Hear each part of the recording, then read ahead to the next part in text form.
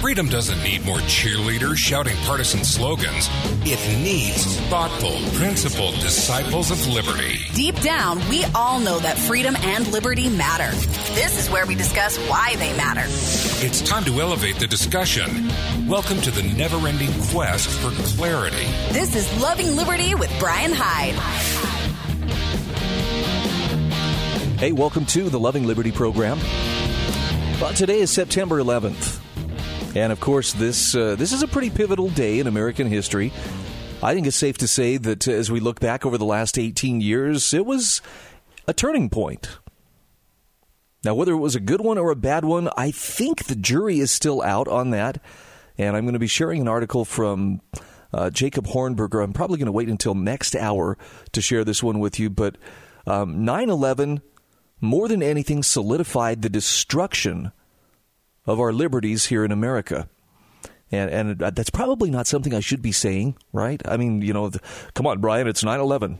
Aren't we supposed to be, maybe not wallowing, but at least cloaking ourselves in the victimhood of a nation that was supremely offended and harmed on that day? It was an ugly day for a lot of reasons. And I will, I'll never forget, we sat there. It would have been about this time of the morning, that I'm broadcasting right now, that I got the call from one of our sister stations, and they were like, turn on the TV. You're not going to believe what's going on. And we started getting the news alerts, and we just plugged into the network coverage. And the question going through everybody's minds was, holy cow, where does this stop? And it was so odd because Mike McGarry and I, doing our morning show there in St. George, Utah, we had a lot of fun. It never really felt like work, but that day there was, once it was clear that that wasn't an accident that a plane hit the World Trade Center because another plane just hit the other trade center, the other tower. It was like, wow. So what do? So we had our television on, we had the network news on, we'd break in every so often with updates, just, trying to keep people appraised of what was happening. And slowly, so slowly, the folks coming into work in our building, and I mean, we had counselors and architects and various, real estate developers from all over the building, but just one by one, people found their way to our studio and just silently kind of stood there, lining the walls and just watching the TV with us. And every time we said, this can't get worse, it got worse. Starting with what? Now they're saying there's been an explosion and there's a fire at the Pentagon. And what? There's another explosion? Or I believe the first news report said a plane has just been shot down, in Pennsylvania. And we were just going, holy cow. And then the first tower fell. And then the second tower fell. And by then, all the aircraft traffic was being grounded all over the country. And you're asking yourself, what do I do? My wife and my kids were off at a private school, so when I finally did get a lunch break, which was very, very late that day, first thing I did was go fill up the gas tank because I figured, we don't know what's going on. Went and checked on the wife and kids to make sure they were okay, and then it was right back to work. And the anger was starting to set in by then. The shock was starting to wear off, and it was pretty clear. Some people were like, yeah, heads are going to roll for this. Heads are going to roll. And yet we didn't really even have a clear picture of what, what it all was leading to, or what it was all about. The information was just strictly coming through the news media and through official pronouncements. And I hate to sound like a skeptic, but you know what? I've learned since then, that's not a real great source of information, or at least it's not as sound as we would like it to be. And I remember going home that evening. I didn't get off the air until after 6 o'clock that night. And I just felt whipped. I felt like I had been beat on with a rubber hose and was just, tired. And it was so strange because not that we have a ton of air traffic over that particular part of southern Utah, but there was nothing in the air. No planes anywhere. Everything was grounded. And as I lay there that night trying to sleep, and of course, like a lot of people, I was tossing and turning and trying to get my mind around what was happening and what would it lead to. in the middle of the night, I hear a propeller plane flying over St. George. And I'm immediately, whoa, man, there's nothing supposed to be in the air. I later learned it was most likely a life flight. So some medical emergency. Apparently they would still have clearance. But, yeah, it was definitely a day to remember. And maybe not in the happy sense. But when we're faced with the question of what became after, what became of us afterward, you know, it wasn't good, and it's not good.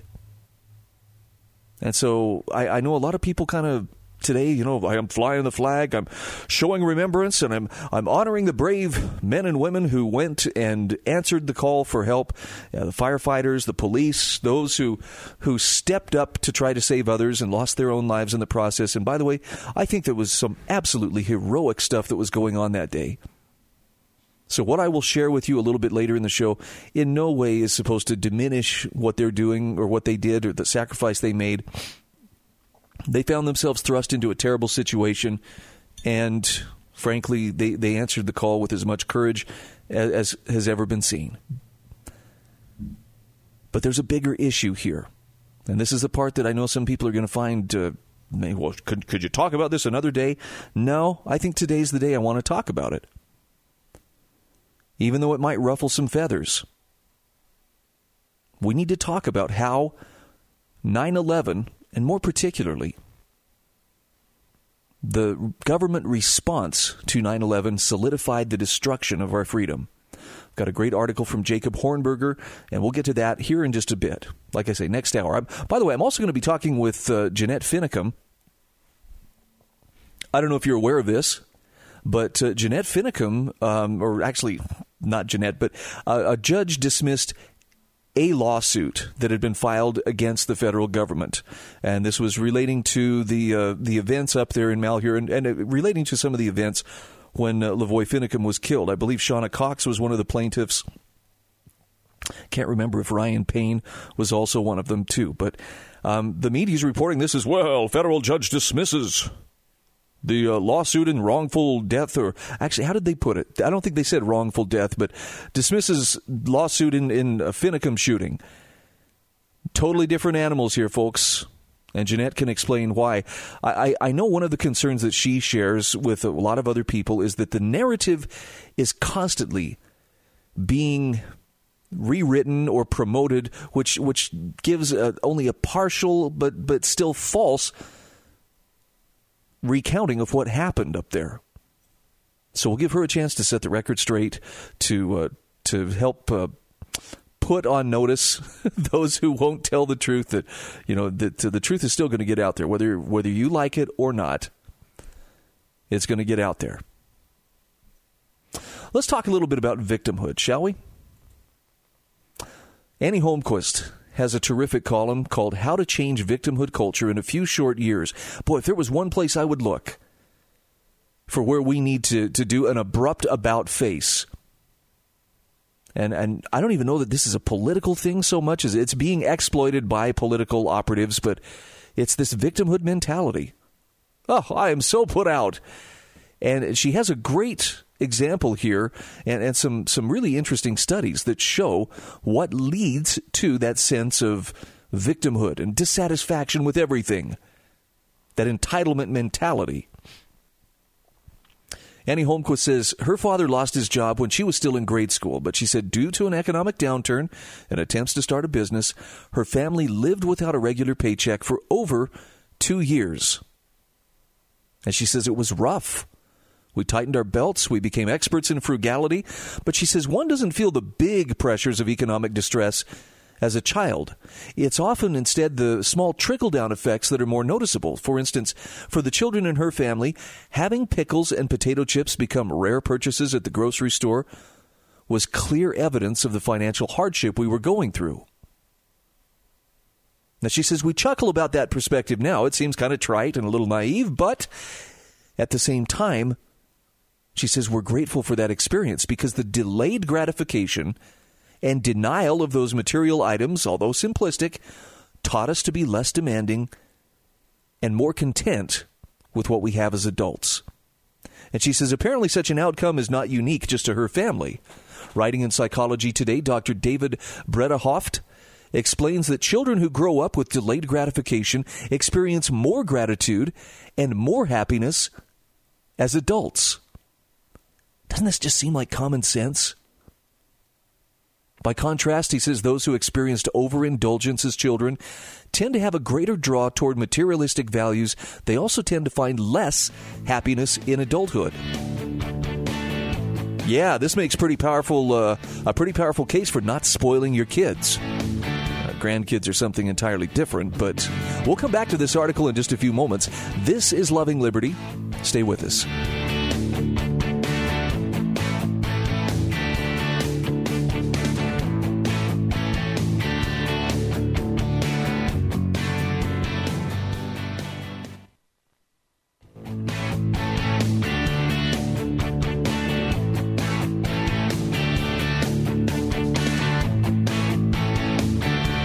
Hey, welcome back to Loving Liberty. I'm Brian Hyde, 801-331-8113. So we're talking about how to change the victimhood culture in a few short years. This is from Annie Holmquist on on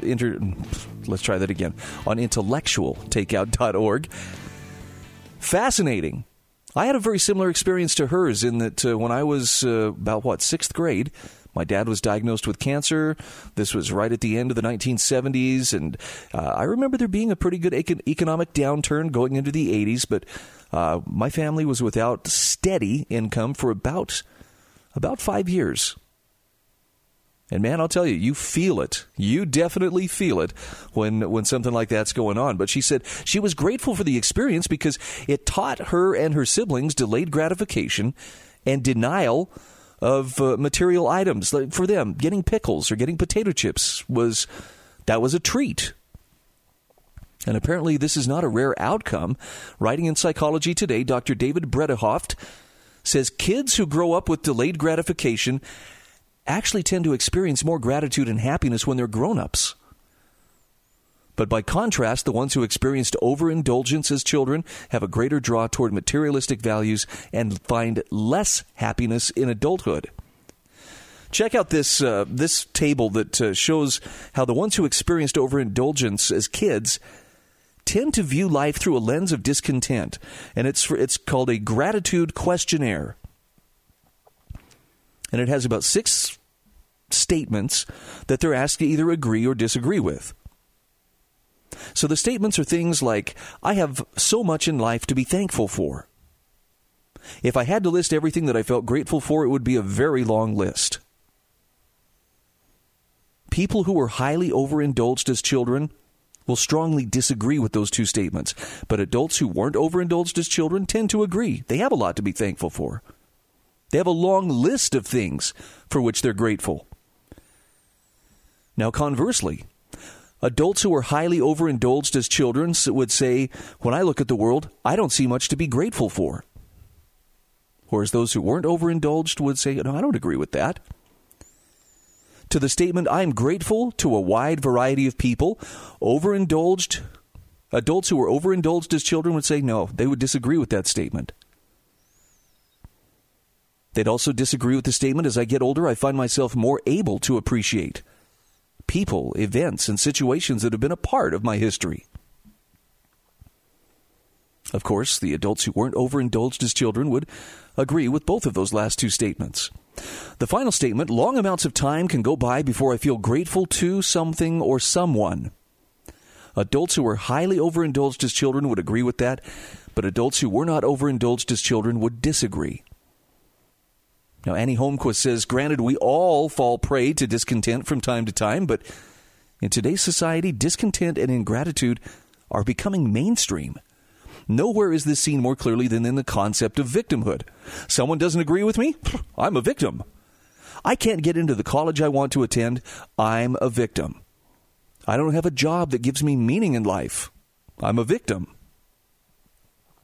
She says the late academic Richard Weaver sensed the coming of this trend in the 1940s, noting that it is the overindulged child who has never endured the discipline and struggle that it takes to become a man who spends his adult life blaming others for his circumstances.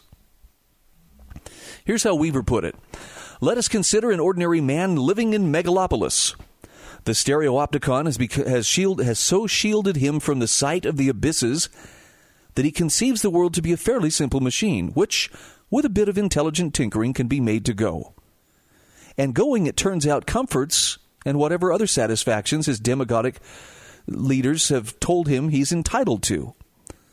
But the mysteries are always intruding, so that even the best designed machine has been unable to effect a continuous operation. No less than his ancestors, he finds himself up against toil and trouble. Since this was not nominated in the bond, he suspects evildoers and takes the childish course of blaming individuals for things inseparable from the human condition.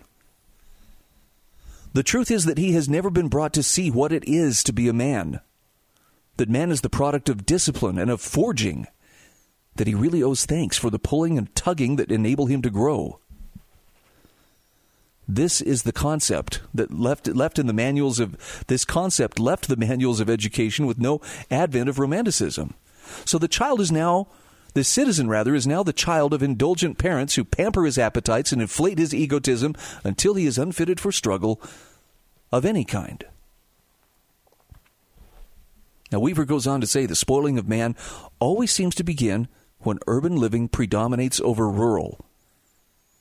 In other words, once man no longer has to labor and work hard for the basic necessities of life, he loses the spirit of gratitude, exchanging it for one of entitlement.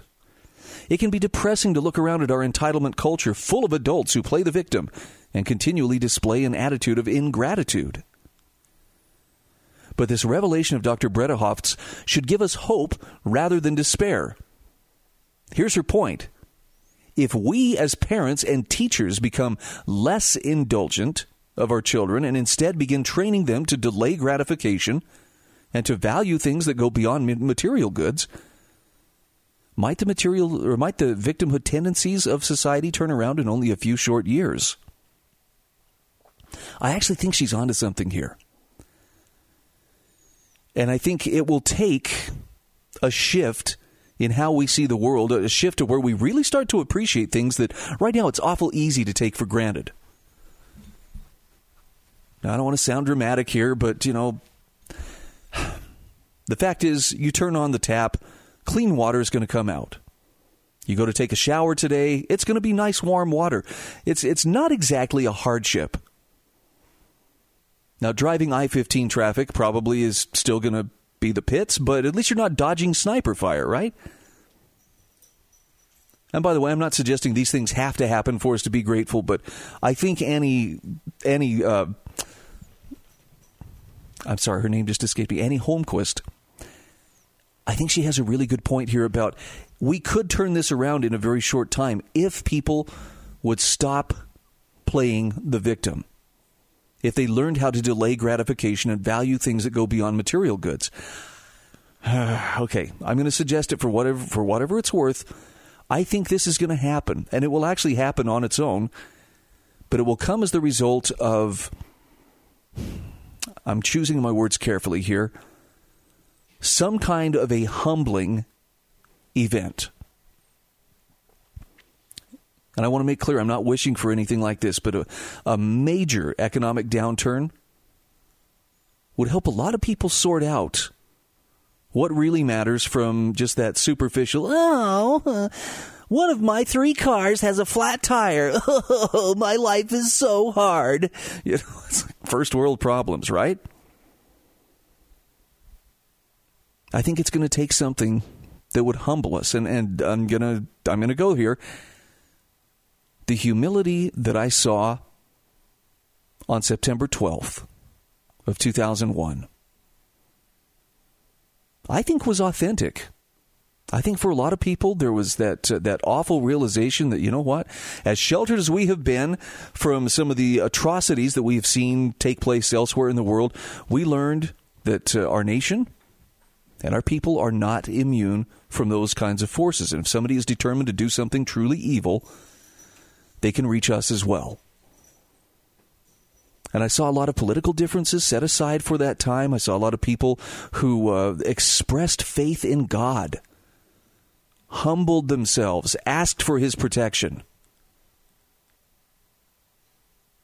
and I'm not trying to make you feel guilty to say this, but look what it took to move people out of the comfort zone and bring them to a place of humility where they were like, oh, maybe I should show a little more gratitude. So I think it can work. And I think it works best when we voluntarily choose to be the kind of people who delay gratification and who value things that go beyond material goods. The only downside is if we don't humble ourselves, I think fate has a way of humbling us, sometimes in unexpected ways.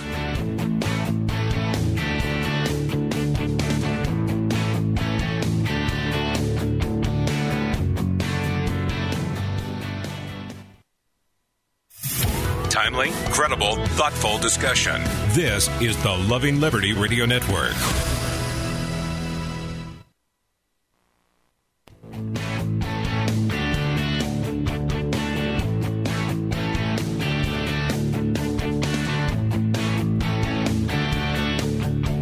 Hey, welcome back to Loving Liberty.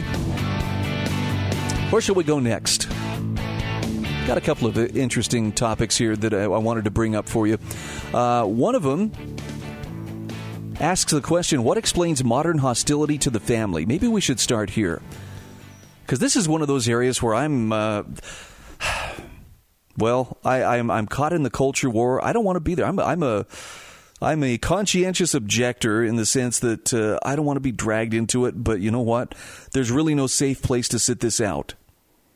And it seems like the hostility toward the family, towards, I'm going to say the word, normalcy, it's so strong.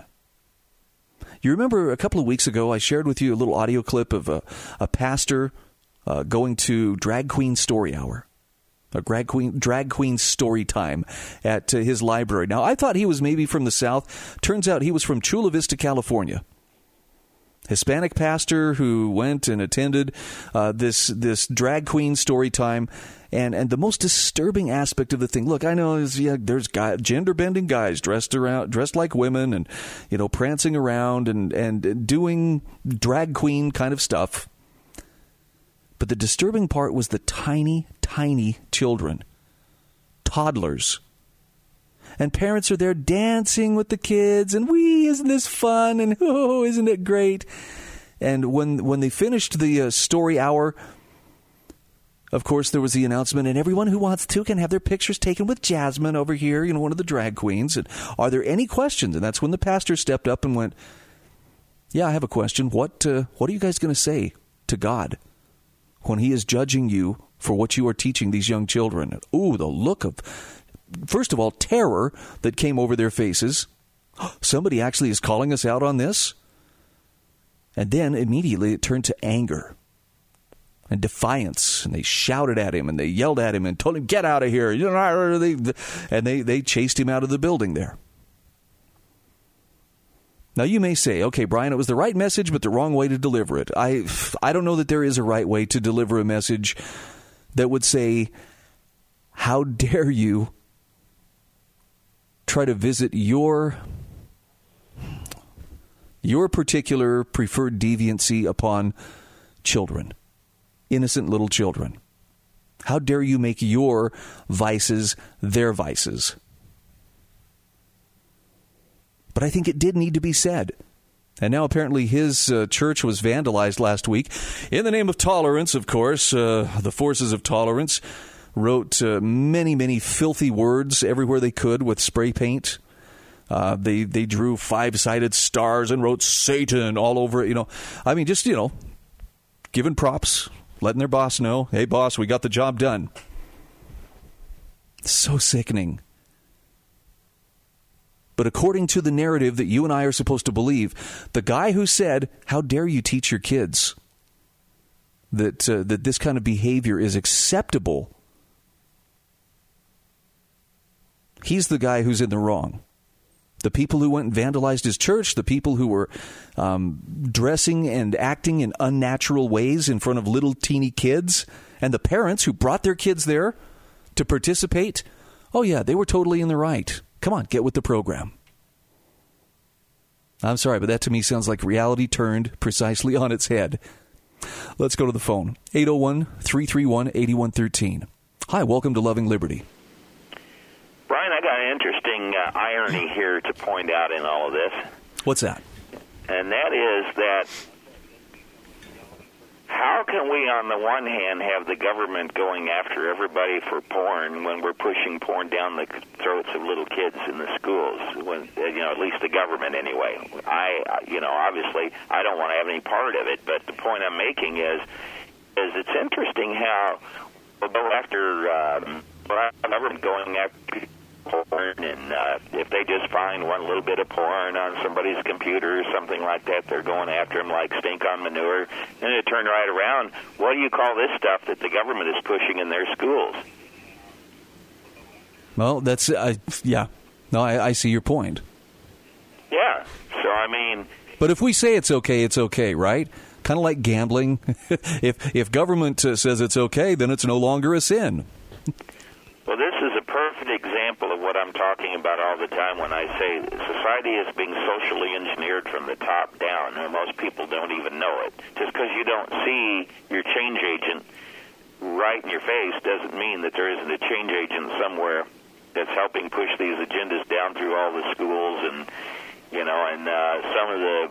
I don't know how anybody in the schools could still work in them places and push those agendas. That's the biggest thing. I know they're good people. I know good friends of mine. One friend of mine whose daughter is a teacher in the schools, she's trying to fight a lot of it, the best she can, that kind of thing. But I'm just talking about people who would willingly just stand by and allow this stuff, and that includes the parents too. They would allow this stuff to go down.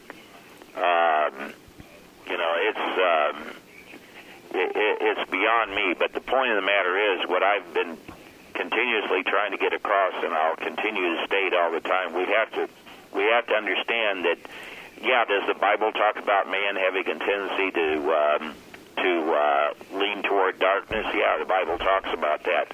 But this, quite frankly, is social engineering from the top down. This is the sin bin being engineered from the top down through society like a cancer.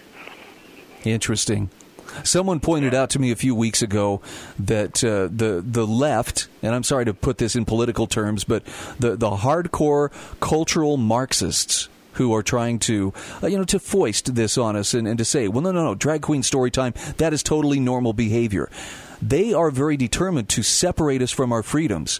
And one of the things that they use to bribe us to give up our freedoms is that in return, we can have one freedom, and that is the freedom to act out sexually however we want. Everything else, though, is gone. Yeah, I know, and that's kind of an interesting thought that's crossed my mind in varying degrees, too. It's like, okay, about the only true freedoms that people have left is aborting children and having sex when it feels good, and that's about it. Bingo. And that's the unfortunate mess we find ourselves in. Yeah, you said it well, Sam. That's all I got, Brian. God bless. Okay, thanks. You have a great day. 801-331-8113. Here's an article on intellectualtakeout.org. This is from Chuck Schallberg. What explains modern hostility to the family? And I like that he starts with a quote from G.K. Chesterton. If you haven't read Chesterton, the guy is a remarkable thinker, but there's so much substance to what he has to say. I'm grateful for individuals like G.K. Chesterton who took seriously their charge to write and think well.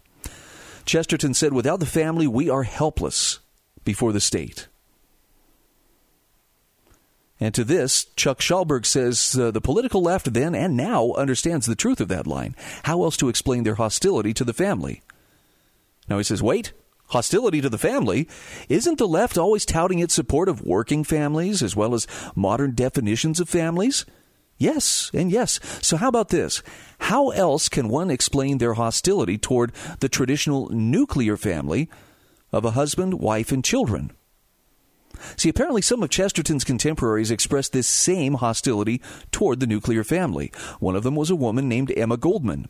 A committed anarchist, Goldman held out for an ideal society of atomized individuals. As an anarchist, she was also anti-statist to her core. In 1917, Goldman's anarchism led her to favor the Bolshevik Revolution until she witnessed the Soviet Union at work. Expelled from the United States during the Red Scare of 1919, she was deported to Lenin's Russia. Once there, it didn't take this anti-statist anarchist long before she could see that the Soviet Union was an experiment in totalitarianism rather than anarchism. She abandoned Lenin's Russia, but never abandoned her opposition to the nuclear family. More than that, it never seems to have dawned on her that a society of atomized individuals would inevitably call a powerful state into being. Now, of course, Chesterton and the left of his day and ours have never been in total disagreement. All parties intuitively know that humans are different from other living beings. We may not all agree that we're made in the image of God, but we are all quite aware of what Chesterton called a fact of natural history, namely that we are the only creatures who require an extended period of education. That fact, however, is the end of agreement and the beginning of much disagreement. Two questions that provoke considerable difference of opinion should spring to mind immediately. What should be the content of a child's education? And who should do the educating? Now, Chesterton presumed that parents should always be the primary educators, and in making his case, he reminds his readers that humans are not like herring, or also not like elephants or termites, so what was his point? There's much more to this article. We're going to come back to it in just a few moments. Again, if you'd like to add your comments, you can do so by calling 801-331-8113. This is Loving Liberty.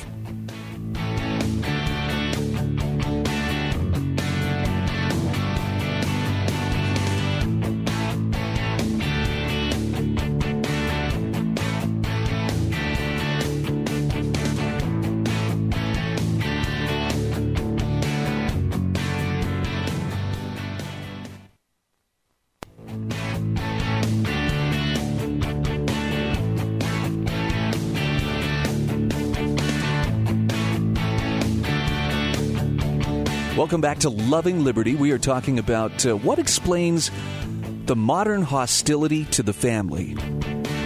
I think it's an excellent question, and I love that the author here, this is on intellectualtakeout.org, Chuck Schallberg, is leaning heavily on G.K. Chesterton and some of his observations. And I think just because Chesterton was a pretty solid thinker, it's worth considering. And the questions that we have, what should be the content of a child's education? Who should do the educating? Chesterton always thought, well, it's the parents who should be the primary educators. After all, we're not raising a bunch of herring, right? The author says, untouched by the modern stunt of birth control, the herring lays thousands of eggs in a single day. And why not? After all, the herring doesn't have to bother educating its young, if only because the duties of its young are very simple and largely instinctive. Now here, Chuck Schallberg says Chesterton might be charged with advancing a mistaken analogy. He contends that the herring, as non-educator, was an evidence of modern phenomenon, but moderns are educators. Once again, it's not a matter of educating or not educating. It's who is doing the educating and what is being taught. Now, true, Chesterton realized that male and female herring were quite free to model their union on very modern notions of marriage and divorce. The female herring could say to the male herring, true marriage must be free from the dogmas of priests.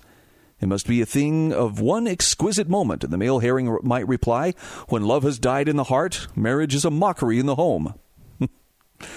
Well, Chesterton then went on to express his concern that too many parents of his generation were too much like the herring of any generation. Well, yes and no. Unlike the herring, parents do bother with education, but today's parents are inclined to let others do most of the bothering. Chesterton could certainly see this coming. After all, even then, parents were too content to leave their children on the doorstep of the State Department for Education and Universal Social Adjustment. And in so doing, parents were preparing the way for the role of the family to be taken over by the state. Ouch. Does that not even sting a little bit? Come on. There's a ring of truth to it, though, right? And this is why some parents are all too glad. Well, I'm glad that the state has taken over comprehensive sex education for my child because, frankly, it's too embarrassing. I don't know what to say. How could I do this? I don't want to have that talk. For crying out loud, my kids are giving me the talk. Yeah, that's because they're being educated in government-run schools, and they're being taught a lot of things that, namely, you're supposed or you're presumed to be out of touch on. See, for Chesterton, all of this was entirely too consistent with the vague and drifting centralization of his time. The drift was in the direction of turning the state into a big, benevolent grandmother. To Chesterton, the state was little more than a delusion, and a dangerous delusion at that. Besides, education was the task of handing down a culture. Chesterton wisely thought that such handing down was best done within families rather than imposed by the state. All of this is rooted in the tradition of marriage. Are you connecting the dots here? Chesterton reminded his readers that marriage initiated the only voluntary state on earth. It is the only real state that creates and loves its citizens.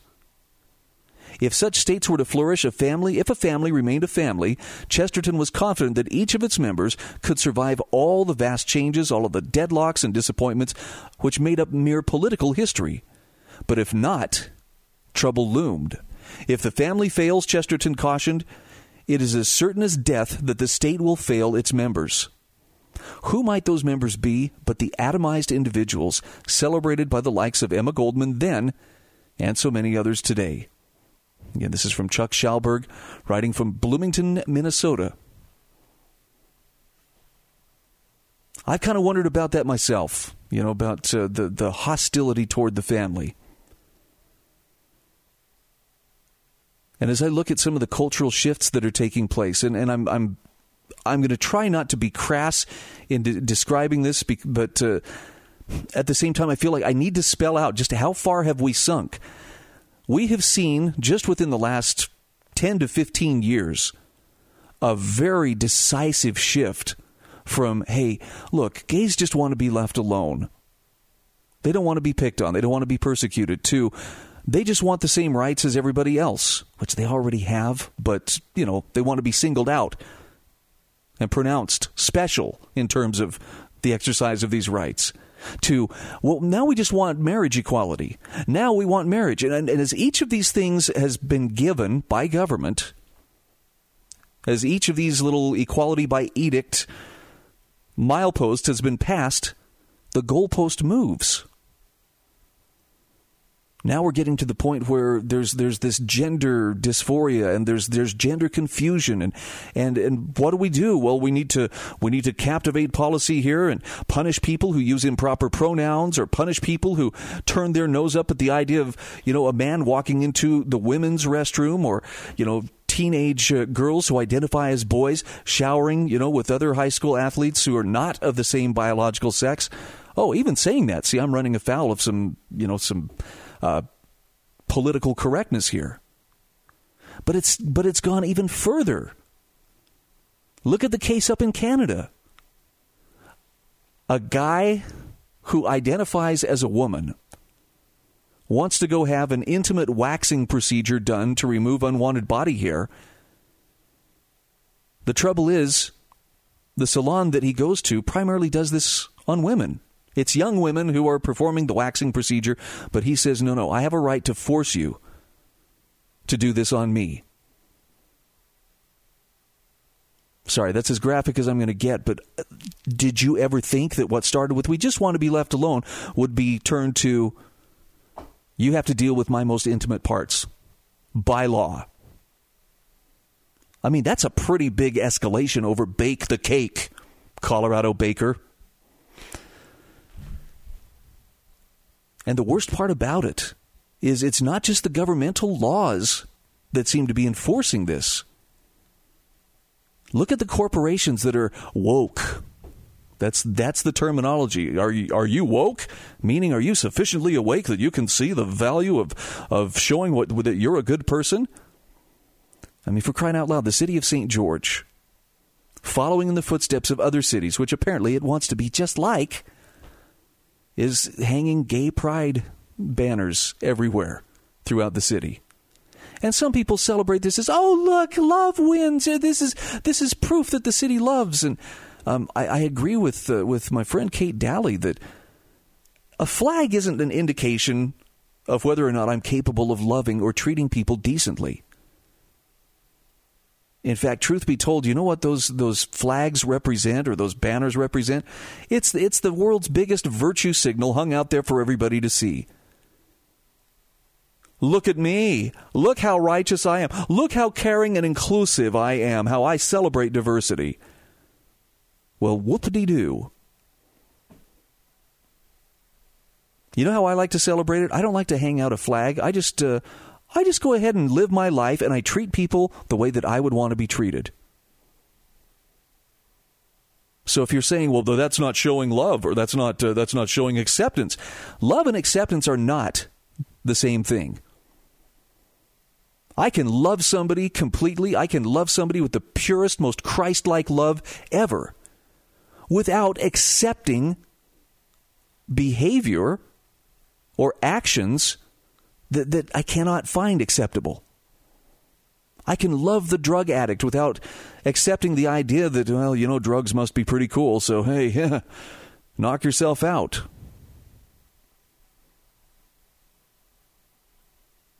That's what real tolerance is being kind to one another.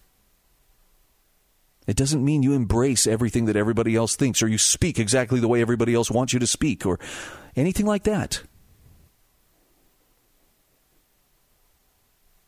Look how far things have been pushed. This is the drag queen story time. For crying out loud. It would have been unthinkable, even 10 years ago, for people to say, oh, yeah, well, you give me 10 years, we're going to have guys dressed up like women prancing around and performing for toddlers at the local library. And the expectation is they're going to do this, and everybody's going to clap and applaud and go, oh, isn't it wonderful? Isn't it just, the best thing ever? The only thing that's a little bit discouraging is that the people who naturally are like, I can't go along with that, are immediately labeled as, well, you are insensitive, you are intolerant, you are bigoted.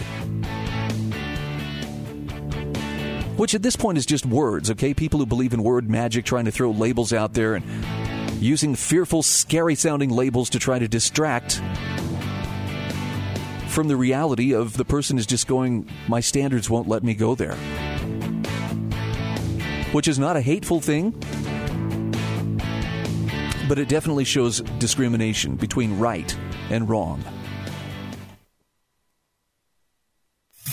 Timely, credible, thoughtful discussion. This is the Loving Liberty Radio Network.